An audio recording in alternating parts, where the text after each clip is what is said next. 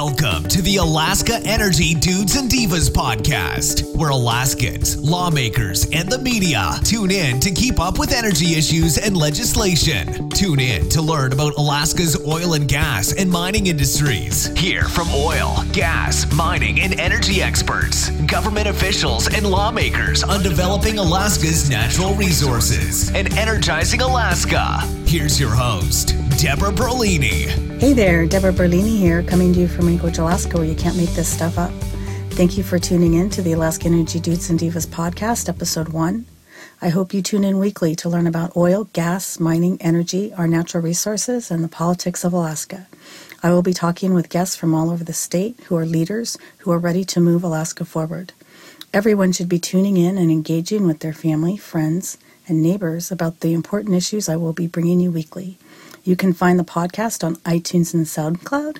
You can also find the podcast at www.alaskaenergydd.com, our Facebook page, Instagram, Twitter, Pinterest. Hey, Alaska Energy Dudes and Divas is everywhere.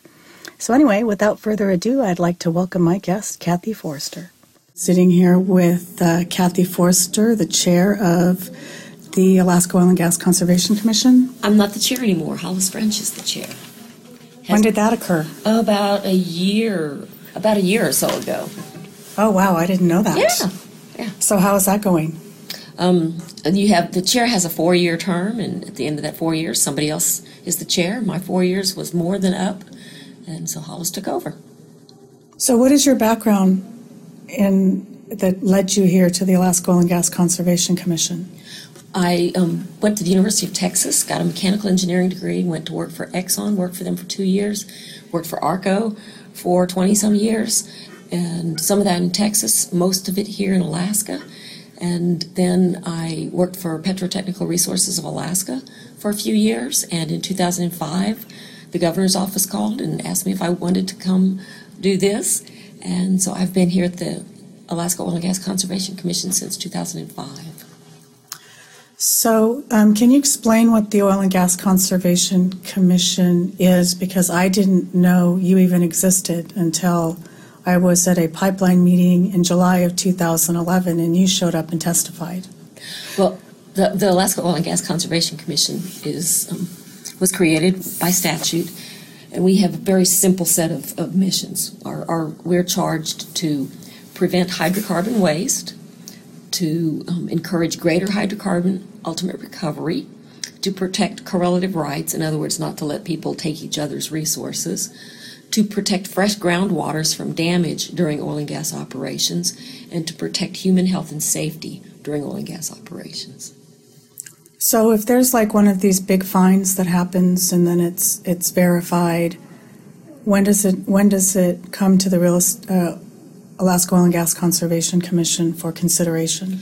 Well, we actually have field inspectors, engineers and geologists who oversee everything that the oil companies do that's under our purview. And so we will identify, or sometimes the operator will come to us and self-identify that they've done something wrong. And we'll do an investigation. We'll look at a number of factors. Did they do it intentionally? Did they benefit financially by doing it? Did they cause any damage to the environment? Did they hurt anybody? Do we need to deter this behavior in other people? And we look at and what's their record of compliance with regulations?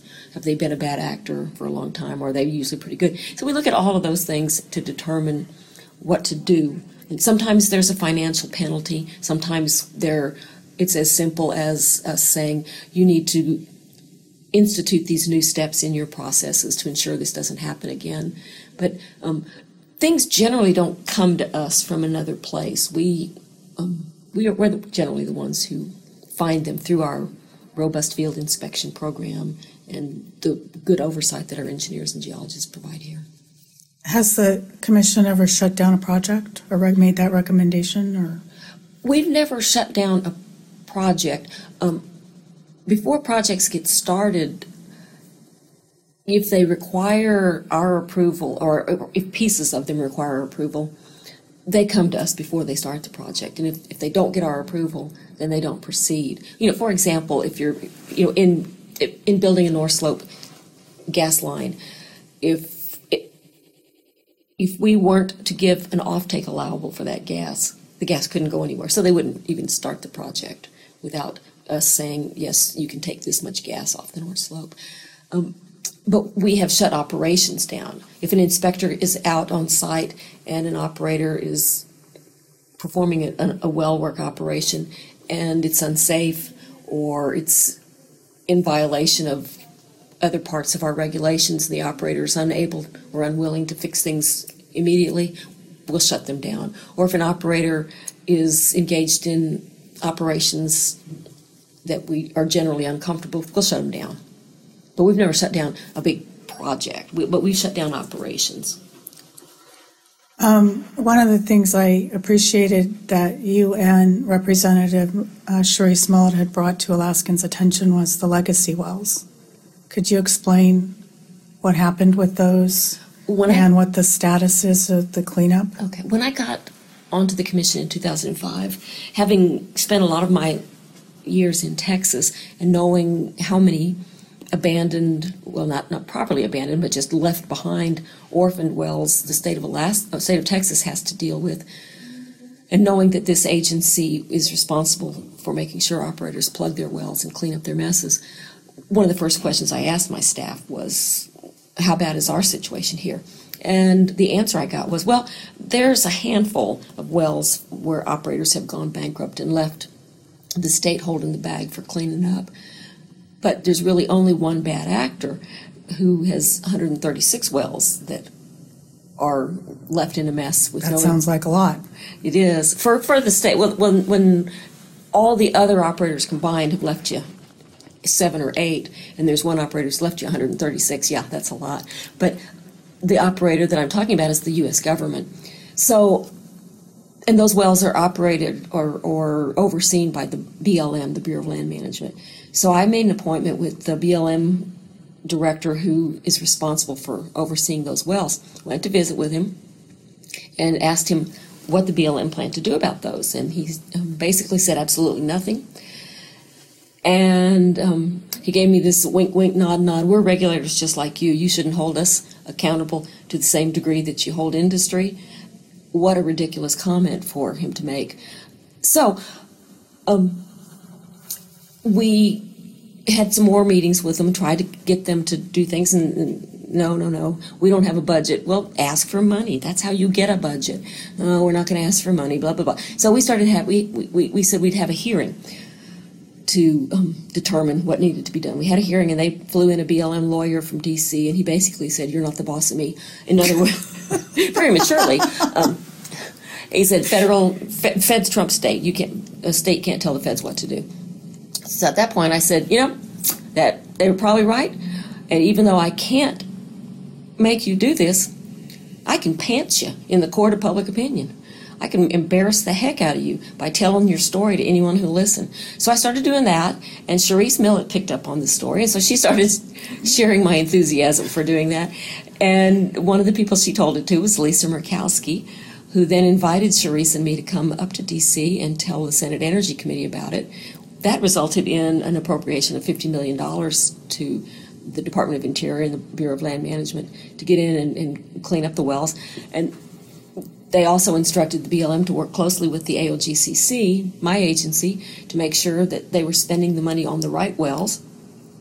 So that has started a multi-year process that's had its ups and downs, but we've gotten to the point where now there are fewer than 50 wells left with any concern, and the very worst wells, with 2 exceptions, have been cleaned up.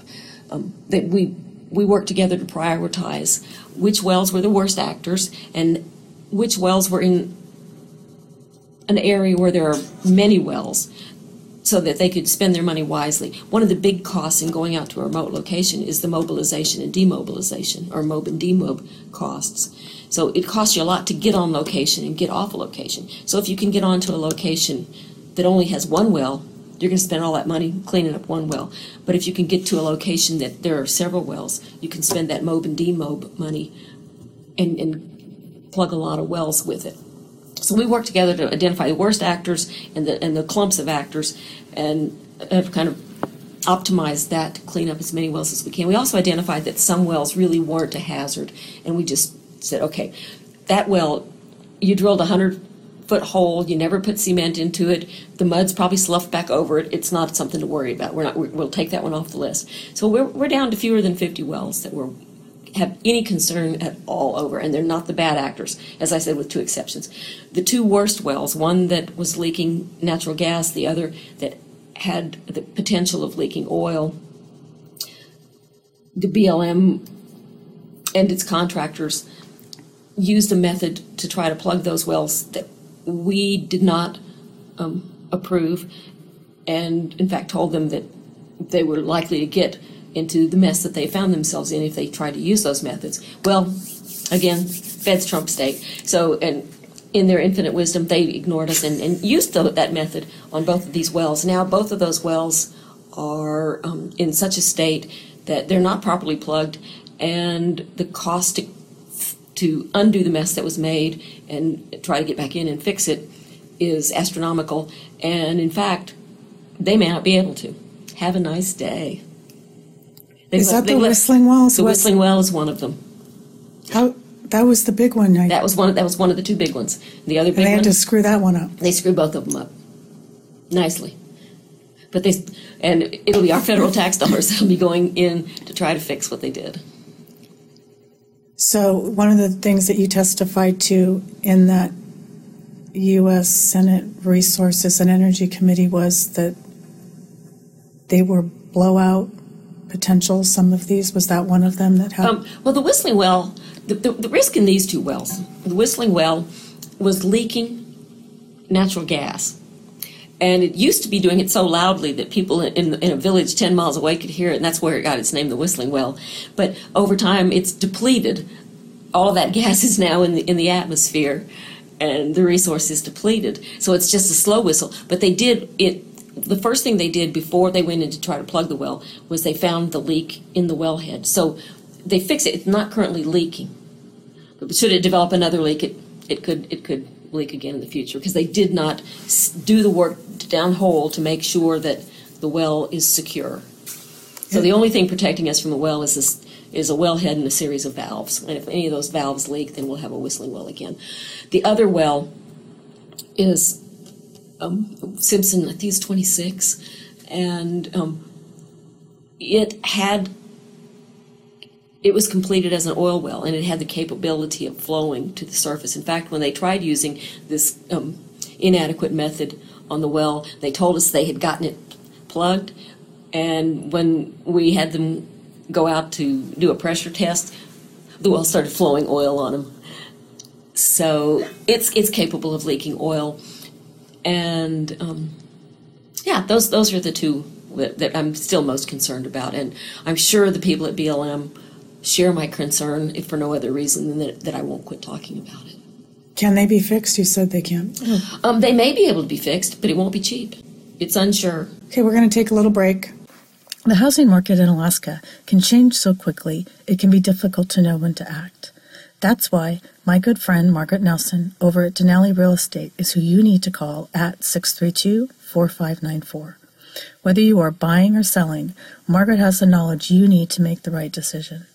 Of course, she has 30 years' experience in the market, but what's great about Margaret is whether you are a first-time homebuyer or flipping houses like Chip and Joanna Gaines, Margaret has the insight you want. Her specialties include residential, commercial, and business sales and acquisitions. Call Margaret for action, communication, and results. She's highly recommended in Anchorage. For peak service, give Margaret Nelson at Denali Real Estate a call at 632-4594. Call her today. Okay, we're back with Kathy Forrester with the Alaska Oil and Gas Conservation Commission. I listened to your testimony this session, and I forget which committee it was. I think it might have been House Finance. Did you speak to us? Probably Senate Resource, or Senate Energy. Senate Energy. Is it Energy or Resources? I think it's Resources. You had spoke about some of the issues regarding bankrupt companies and leaving messes. So what I was talking about is a couple of initiatives that we've taken on here at the AOGCC to make sure that Alaska doesn't grow into the problems that bother Texas, Oklahoma, California, New Mexico, some the states that have been producing oil and gas a lot longer than us and have had a lot of mom and pop companies come in and leave, drill a well, go bankrupt, and leave the mess for the state to clean up.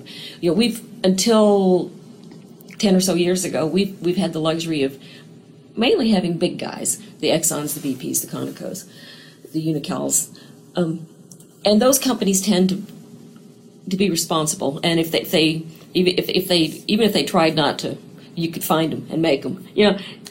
So with companies like that, you're not at as big of a risk of having a lot of orphan wells at the end of the life of the field. The companies will come in and clean up their mess when they're done. But our legislature has incentivized little operators to come in. We've gotten a whole slew of little operators coming in, and the big companies are starting to sell their things to little companies. And as you move from those big mega companies down into the smaller and smaller, the risk to the state of being left holding the bag for cleaning up their messes when they're done increases. So we have taken on a couple of initiatives to try to head that off at the pass. First, we're working on increasing the bonding. Right now, companies have to give a bond that is held in our name that we can use towards cleaning up the wells. But the bond is only $200,000. It's $100,000 for the first well and $200,000 for everything else the company does. Our statutes and regs allow us to do more, to ask for more, but we never have in the past. So we're in the process of studying what's an appropriate bond. Because, Prudhoe Bay, the entire plugging and abandonment liability for Prudhoe Bay is assured with a $200,000 bond. You can't even pay the engineering consulting firm to do the study on how much it would cost to do the plugging for $200,000. So it's ridiculous. So we're working on a process to get closer to adequate bonds in all these fields. So that's one thing. Another thing that we have done is we have started an annual review with each operator of all of their idle wells. Every year, each operator comes in and goes through with our engineers and geologists each and every one of their idle wells with an eye to, does it have mechanical integrity? Does it have future utility? And if the answer to those questions is no, in that order of importance, then we put them on a schedule to make the operator plug them. The easy thing to do would be to say, okay, any well that's been idle for over a year, you got to plug. But that, had the AOGCC taken that approach 25 years ago, then as coil tubing, drilling, and sidetracking and multilateral technologies developed, we wouldn't have had any of those idle wells available to use to put that technology to work to get the increased reserves that we're getting at Prudhoe Bay and Kuparuk from using those technologies. So we have to be careful in deciding that it's okay to plug. It's time to plug a well. We want to make sure there is no future utility. There's no technology that's looming that's going to make something happen for that well that we can use it. And the well has good mechanical integrity so that it can be used. If a well's got bad mechanical integrity, you're not going to use it for anything. Just get rid of it. So every year, each operator comes in and we set a schedule of what wells they're going to plug the following year based on those criteria. So if a project or that well is not economic, these are wells that are shut in. They're not economical to produce. But let's say there's some viscous oil or something down there, and then it becomes economic. Well, that's why we have to be careful. Okay. Those are the sorts of things that we're weeding out. Okay. Does this well have shallower reserve potential that you could tap at a future time? Okay, then we can hang on to the well. But at the very least, we're going to suspend it. We're going to make sure that the stuff that's down deep is plugged off in a way that it can never come back to cause us trouble. Right, and I've seen some of the plugged wells that are done well, and you don't even know there was right, and that's what you want. You want it to go away as if it's never been there before. So you're doing the bonding. Another thing you brought up in that hearing was we have some increased oil production. Is that